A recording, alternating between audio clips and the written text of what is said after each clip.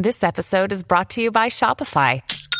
Forget the frustration of picking commerce platforms when you switch your business to Shopify, the global commerce platform that supercharges your selling wherever you sell. With Shopify, you'll harness the same intuitive features, trusted apps, and powerful analytics used by the world's leading brands. Sign up today for your $1 per month trial period at shopify.com/tech, all lowercase. That's shopify.com/tech.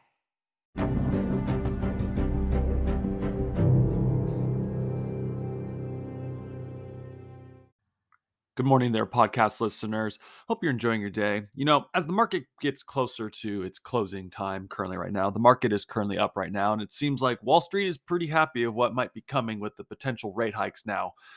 You know, they're a little bipolar sometimes, on Wall Street, but I guess it is Monday, and so they're just looking forward to what could happen this week. So we got some big news that's not being talked about currently on Wall Street, at least not on their channels currently right now. First off, we have some news from Amgen. Amgen is buying out another company and what this could mean for Amgen going forward. Okay.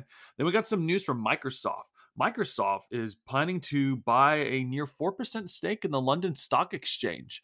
And at the same time, there's other news that isn't so bright for Microsoft, but it hasn't been talked about as much and has to do with LinkedIn currently right now.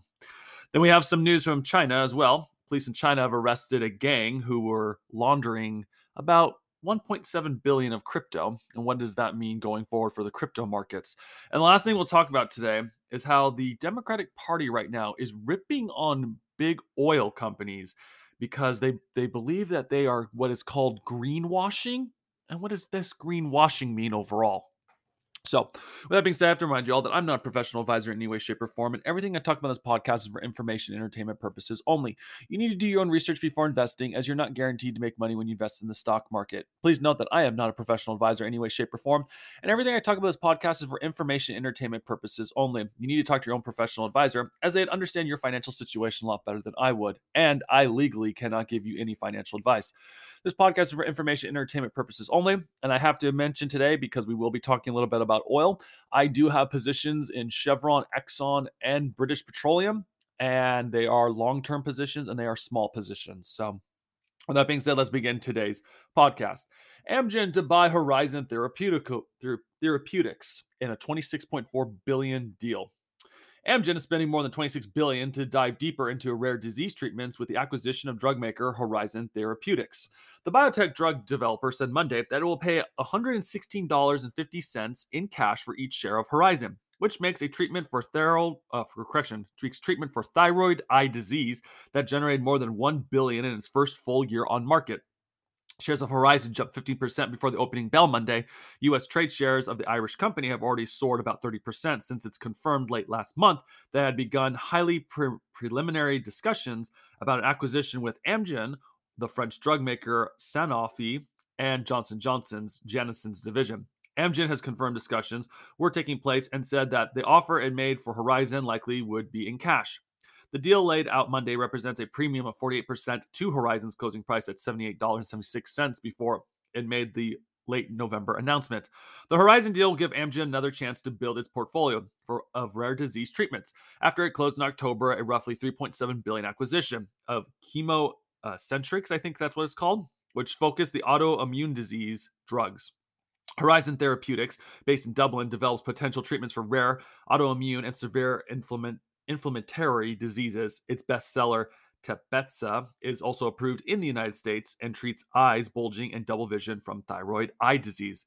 U.S. regulators approved Tepezza in early 2020 of the first treatment for thyroid eye disease. The drug sales more than doubled last year to $1.6 billion, about half of the company's total sales of $3.23 billion. The Food and Drug Administration gave Tepezza orphan drug status, which comes with financing incentives and exclusive marketing benefits that are intended to encourage drug makers to develop rare disease treatments. Horizon also makes Crysvita, I think it is, for uncontrolled gout. Sales of the treatment grew 39% year to date to $565.5 million. Amgen, it will continue to grow. In fact, like I've mentioned in past podcasts, the therapeutic area, the drug makers, they're probably going to be making a lot of money going forward. In all honesty, With COVID coming to an end, there's going to be chances that you're going to hear more stories about how drug companies are coming up with more drug diseases, or not drug new drug diseases. That's the wrong thing to say. How drug companies are going to come up with new cures for drug diseases potentially in the making, because the year of COVID, or the years of COVID, they're pretty much going away. Not 100%. COVID will still be around us as a people in general because it will be a new disease, but these drug companies are focusing on other diseases now, which means companies are going to potentially have to be growing, or you're going to see bigger names buying out more companies. Remember, Pfizer just bought out another drug company as well, and now Amgen just made a move. How much longer until we see another company buy out another one? What's nice about the drug area for investing, and this isn't financial advice, obviously, is that these drug companies, there's usually a lot of small ones. Like they'll start off being like, we're going to focus on this one disease. And they do. And then if they eventually get their patent, or they figure out how to make the drug work, then bigger drug companies tend to buy them out. Okay. There's always going to be a new disease out there.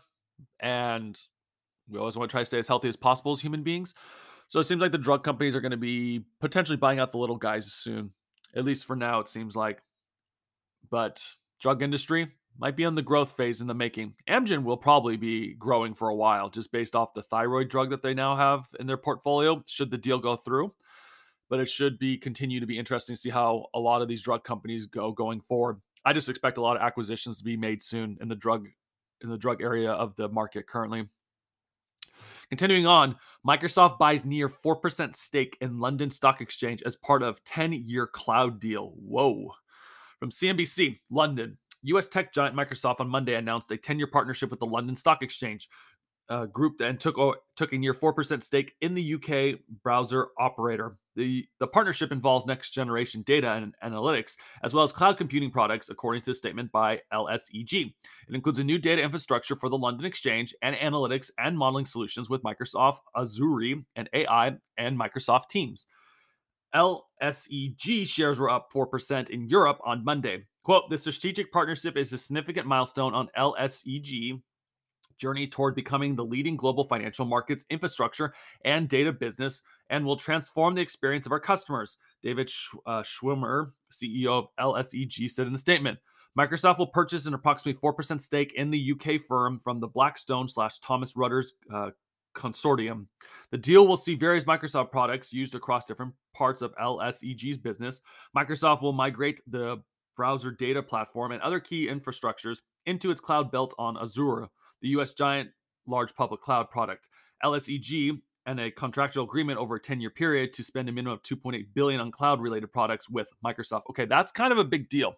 Remember, Microsoft got crushed last quarter because they weren't doing well in their avenues, or not, well, not in their avenues, in their advertising segment for their company off of Bing advertisement and LinkedIn advertisements. So this could be a big deal for Microsoft going forward.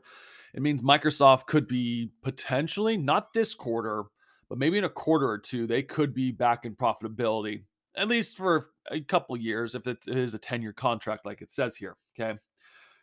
But then again, that's also not a lot of money at the end of the day, so it could just be like a tiny bump that will help their cash reserves go up a little bit.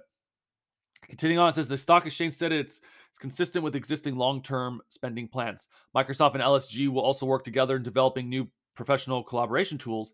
LSEG has developed a product called Workspace, a data and analytics platform. The two companies will be working on advancing this product and integrating it into Microsoft Teams, the firm's messaging app. The release also said that Scott, Microsoft Executive Vice President of the Cloud and AI Groups, will be appointed as the non-executive director of LSEG. Okay. Like I said, this is a good day for Microsoft here in the making. Okay. Now, granted, they do have problems because they are being blocked by the Securities and Exchange in the United States to buy out Activision Blizzard. But Microsoft might be able to weather this storm for a bit, especially now that they're going to be sending their products for their cloud services to the London Stock Exchange. Okay. But there are some other news to pay attention with Microsoft, and I'm surprised that CNBC isn't talking about this a little bit more. Well, they kind of do in this article, but they're not talking about it on their platforms, okay?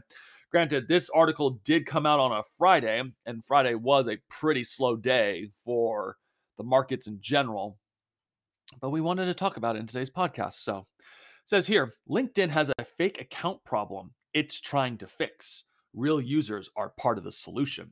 Okay. It says here, anyone who depends on LinkedIn to search for jobs, find business partners, or other opportunities is probably aware that the business social media site has had issues with fake profiles. Well, while that is no different than any other social media platforms, including Twitter and Facebook, it presents a different set of problems for users who look to use LinkedIn for professional purposes. Between January 1st and June 30th, more than 21 million fake accounts were detected and removed from LinkedIn, according to the company's community report. While 95.3% of those fake accounts were stopped by registration by automated defenses, according to the company, there was nearly a 28% increase in fake accounts caught compared to a previous 6 month period. LinkedIn says it currently has more than 875 million members on its platform. While the Microsoft owned professional social media platform has rolled out new features in recent months to help users better determine if someone's contacting them in a real or fake profile, cybersecurity experts say there are several things that users on the platform can do to protect themselves. Creators of fake LinkedIn profiles sometimes try to drive engagement through contents like that links to malicious sites, said Mike Clifton, Executive Vice President and Chief Information and Digital Officer at Alcorica, a global consumer service outsourcing firm. Quote, for example, we see that those that revolved around posts and content promoting a work event, such as a webinar that uses real photos and people's real information to legitimize the information and get others to register, often on a fake third-party website, Clifton said. Okay. Now, they talk about how to avoid these fake accounts, like they say here. Recruiters who rely heavily on LinkedIn to search for prospect employees can find fake profiles, especially troublesome. In addition, in others areas of fraud management, for example, when suspicious e-commerce transactions are being manually reviewed, agents will look across social media sites, including LinkedIn, to try and see if a person has credibility, digital footprint, which would suggest that they have a real person rather than a fake identity. Gartner is seeing other problems with phony accounts across the social media platforms. Bad actors are trying to craft fake identities and make them look real by leaving plausible looking digital footprints across different platforms. It's more likely that the fake profiles are set up manually, Khan said. However, these bad actors are creating large numbers of fake profiles, which can be used to abuse advertising processes or to sell large volumes of followers, or like on demand, they'll be using bots to automate the process of creating fake accounts. Okay, so the fake accounts is real. Okay, and it's funny how Twitter is like getting rid of them. And like I've said, like Twitter has been getting rid, and people are freaking out that they're like, oh, I don't have as many followers. Well, you have a bunch of fake bot accounts in the making, which means Elon Musk was right to question buying out Twitter a few months ago. Okay. We talked about this in the past podcast. He didn't want to buy out Twitter until Twitter could show him that there weren't fake accounts, and they weren't willing to do that. Then they took him to court. He didn't want to go to court, so he bought out the company, and now he's been revealing all his information. And now LinkedIn is having to go through this as well, okay? But Microsoft might have a way, or at least LinkedIn in this case might have a way to be able to do this, okay? It says here, tools of detection do exist, but using them is not an exact science. Verifying the identity of a user when creating an account would be another effective way to make it more difficult to set up fake accounts. But such identity proofing would be an impact in terms of cost and user experience, Khan said. So these platforms are trying to strike a balance in terms of integrity of accounts and not putting users off creating accounts, he said. LinkedIn is taking steps to address the fake account problems. The site is using technology such as artificial intelligence, along with teams of experts to remove policy violating content that is detected before the content goes live. The vast majority of detected fake accounts are caught on automated defenses, such as AI, according to the blog post from Oscar Rodriguez, Vice President of Production Management at LinkedIn. LinkedIn declined to comment further. The company is also collaborating with peers companies, policymakers, law enforcement, and government agencies in efforts to prevent fraudulent activity on the site. In its latest efforts to stop fake accounts, LinkedIn rolled out a new feature and systems in October to help users make more informed decisions about members they are interacting with, as well as enhancing its automated systems that keep inauthentic profiles and activity off of platforms. You know, the fake accounts will probably continue, but like I said, I'm quite surprised that this isn't brought up more, okay? It was brought up a lot with Elon Musk and Twitter. Now, granted, Elon Musk is a bigger profile name, and so it was quote unquote newsworthy at the time. But people will continue to make fake accounts. It also makes me wonder, when these companies report that there's a lot of users using their accounts, how many of them are actually fake if you think about it, okay? Think about this, okay? Pinterest did really well last quarter based off their advertising revenue, and I wonder how many of those accounts on Pinterest are fake. I don't know. It's hard. We wouldn't be able to tell, right? I know for a fact there probably is a lot of fake accounts on Instagram, okay? In fact, sometimes when you at least I've noticed whenever I get friend requests on Instagram, I always like check out the profile. And if I see like the image is like all sandy looking, I'm like, yeah, this is not a real account at the end of the day. There's a lot of fake accounts out there, and this trend probably is going to continue for a while. Okay. And this is what these tech companies are going to have to start figuring out. But I also now, going forward, at least my own personal opinion, you should never listen about the numbers of people using the platform, because now I'm starting to realize maybe a lot of these accounts are fake that they're talking about, and they might not even know it at the end of the day, or maybe they do and they just want Wall Street to just shower them with their investment money so that they can continue to build their business. It's a weird thought to think about, but it is something that has to be talked about. But speaking of fake accounts, how about fake money? Okay. So here's here. Police in China arrest gang who laundered 1.7 billion in via crypto even after Beijing's crackdown. From CNBC, police in China arrested 63 people accused of laundering as much as 12 billion Chinese yuan via cryptocurrencies, which is 1.7 billion in US dollars, amid Beijing's intense crackdowns on trading on digital coins. Starting from May of 2021, a criminal gang alleged using proceeds from illicit sources, including pyramid schemes, fraud, and gambling, and converted it into cryptocurrency Tether, a stablecoin that's pegged 1-to-1 with the US dollar. The Public Security Bureau of Inner Mongolia, Tonglio City, and North China said in a statement over the weekend. The gang are said to have used various different cryptocurrencies trading accounts to convert the money back into the Chinese yuan. They said that the messaging service Telegram, which is blocked in China to recruit various people around the country who would open crypto accounts to help launder the funds. The police said those people would receive a commission according to how much money they laundered, the police added. The authorities said more than 130 million Chinese yuan worth of proceeds was confiscated from the gang. The case highlights that even Beijing's attempts to wipe out cryptocurrency-related activities, including trading and mining, there is still a large amount of digital currency actively taking place. Chinese users have typically turned to overseas-based exchanges to trade cryptocurrencies, but this became harder as the crackdown from authorities intensified last year. The Public Security Bureau was alerted when they noticed that one of the suspects that had monthly transaction volume of 10 million yen in his bank account. The authorities said that two of the suspects had fled to Bangkok, Thailand, but were persuaded to return to China. The police now elaborate on what this involved. And this is the interesting one too. It says last year, Chinese police arrested over 1,100 people suspected of laundering money via cryptocurrencies. Okay. You know, cryptocurrencies, if they're trying to launder money, at least I'm not an expert on cryptocurrency. I have an understanding of it. And the more I look into cryptocurrency, the more I understand it more and more.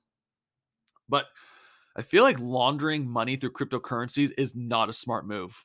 And the fact that these people did this is mind-boggling, okay? And the only reason I say that is cryptocurrencies, no, I have to refresh my memory in my own mind. Like there's like a block and then the block gets formed and each transaction forms a new block. And so you can trace the blocks back to the original source whenever there's a new block formed in the blockchain for some cryptocurrencies. Not every cryptocurrency has this, I believe. I could be wrong, but I know for a fact that there are a lot of cryptocurrencies that have the blockchain technology. Hence, one reason why IBM invested so much in blockchain technology, because it's a fascinating technology. But it just seems like that was not a smart move on these people at the end of the day. Now, granted, I also wonder too, in the United States, if our own government is considering doing this as well. And at the end of the day, this might be a giant push for governments to start using cryptocurrencies because you could track all that stuff on the blockchain. Okay, it's recorded, I guess, like what was it, the ledger or something it is? I'm sorry. I know there's other people out there who are 100 times smarter than I am when it comes to cryptocurrency, and I'm probably butchering everything about it right now. But I do know is like the blockchain is a fascinating thing the more I study it, because it just proves how it won't be like 100% secure, but it will show every transaction you ever make on the blockchain every time you move crypto. And so to me, like I've talked about in the past, there's always going to be a group of society that's going to want to use cryptocurrency. And this is one of them. And it's funny how they always say, like, oh, criminals use cryptocurrency. Well, this is one transaction now that you're going to see people in the future talk about where they're going to say, like, see, people used it to cause pyramid schemes to happen and stuff.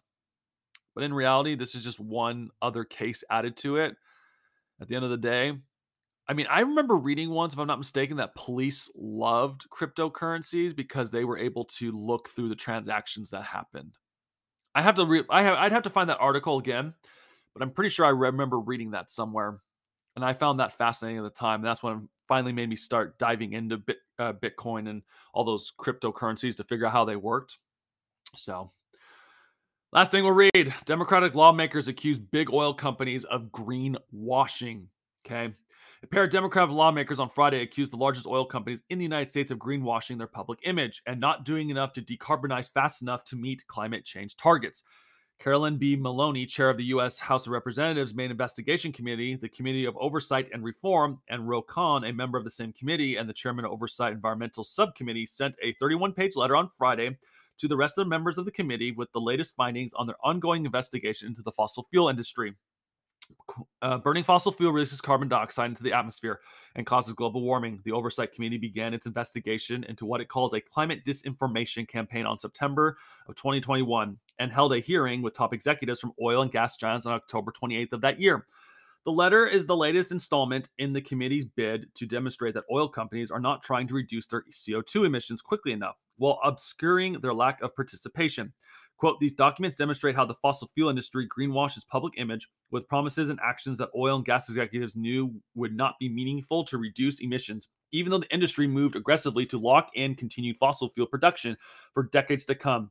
Actions that could doom global efforts to prevent catastrophic climate change, the letter reads. These efforts are particularly offensive, Maloney and Khan said, because the amount of money the biggest oil companies are making right now. Okay, we got to remember that quote in a second, okay? And we'll talk about this going on. It says, the fossil fuel industry failure to make meaningful investment in long-term transition to cleaner energy is particularly outrageous in light of the enormous profits these companies are racking at the expense of the consumers, including nearly $100 billion in combined profits for Exxon, Chevron, Shell, and BP in the last 2 quarters, the letter reads. The letter also details ways that oil companies have made insufficient efforts to decarbonize their business and points to internal documents that show how the companies are continuing to invest in fossil fuel production and increase output.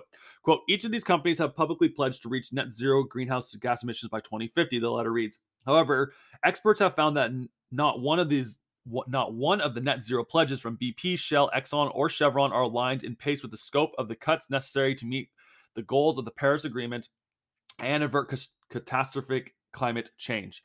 The letter also points to documents that show how the industry is pushing natural gas as a long-term climate solution.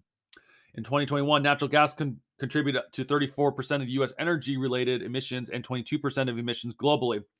The letter reads, documents obtained by the committee show fossil fuel companies are lobbying groups to seek publicly position natural gas as a clean source of energy and a part of transition to renewables, even as the industry is privately planning for expanded natural gas production over the long term.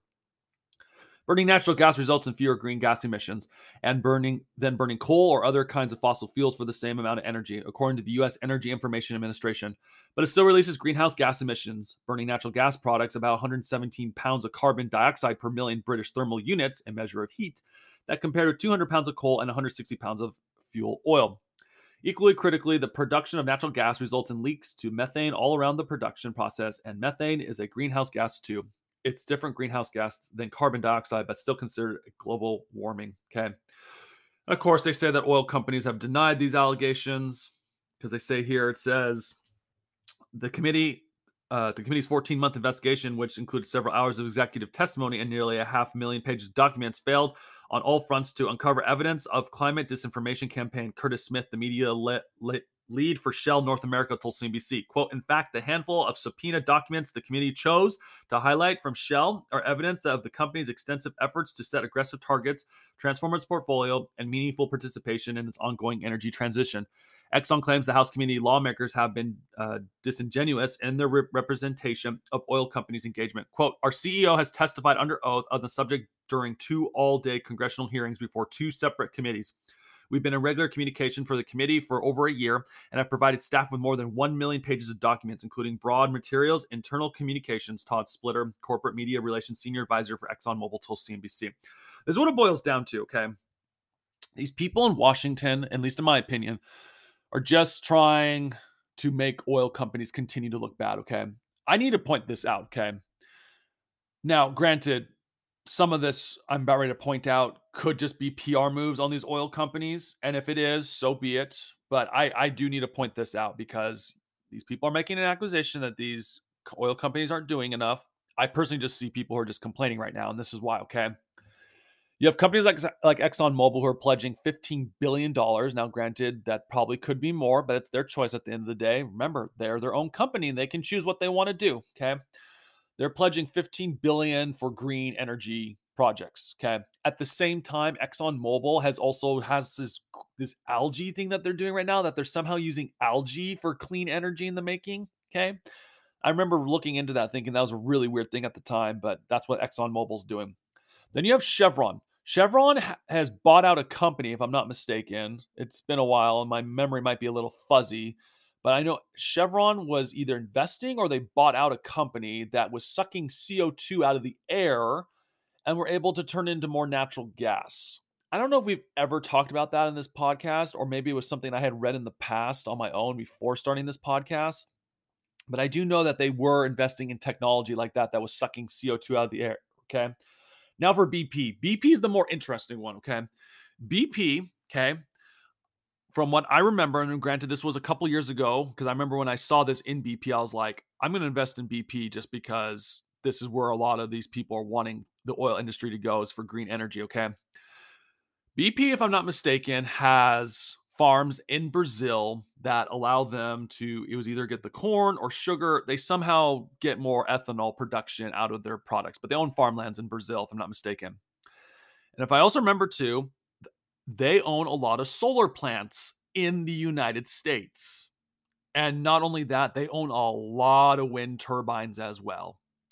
I can't speak for Shell. I didn't look into Shell as much before the recording of this podcast. But like I've said, I know about Exxon, Chevron, and BP because I looked into them before I personally invested in them. This is not financial advice in any way, shape, or form. You must do your own research before investing. But I remember a few years ago looking back on these companies saying, hey, they are making moves and it should make people in Washington happy.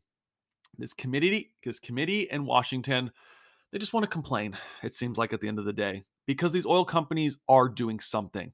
Now, granted, it might not be enough in their eyes. And okay, if that's an argument you want to make, so be it. If they're not doing enough, that's their choice. That's what oil companies want to do right now, okay? But at the end of the day, I mean, like I said, it's either a PR move from these oil companies that they're saying they're actually doing these projects, or it's just people in Washington wanting to complain. I'm going to tell you this again. Okay. I found the thing with Chevron taking CO2 out of the air extremely fascinating, that they invested in something like that. Because if I remember reading that correctly, they said they were able to take CO2 out of the air. Well, I need to look into this some more. And if I'm wrong, I'm wrong. But I believe it was CO2. Actually, let's look at it. It says tracking the energy transition hydrogen projects from, if we Google it right now, it says here from the JPT, it says hydrogen fuel storage. Yeah, they're hydrogen fuel storage and production projects are on the go, while CCS and wind projects receive significant international boost from the likes of Inpex, Chevron, Equinor, and Amazon. Even Amazon's put cash into that. It says Hydrogen Fuel Canada has compared an exclusive license agreement with Georgia Institution Technology for its patented pending MAP system for high yield sustainable for sustainable from the air and water usage of gas phase electrochemical processes, according to Hydrofuel. Let's see. On here, I don't have time to read this all fully. I'm sorry, guys. I'd look it up. But I remember, like I said, they have invested in a company that's taking CO2 out of the air. And that technology to me is extremely fascinating. And that technology will continue to grow as a company. Okay. And if they do that, it just means that these oil companies are on the right track. So I'll leave it there. With that being said, thank you so much for listening to this podcast. I hope you've enjoyed it. If you had, please like and subscribe to this podcast. Every like and subscription Helps grow this podcast to be able to keep talking about events that are happening on Wall Street or that Wall Street isn't and willing being able to talk about. Please also note too that as you keep sharing this podcast, we keep growing. So thank you so much for listening to this podcast today. Thank you and goodbye.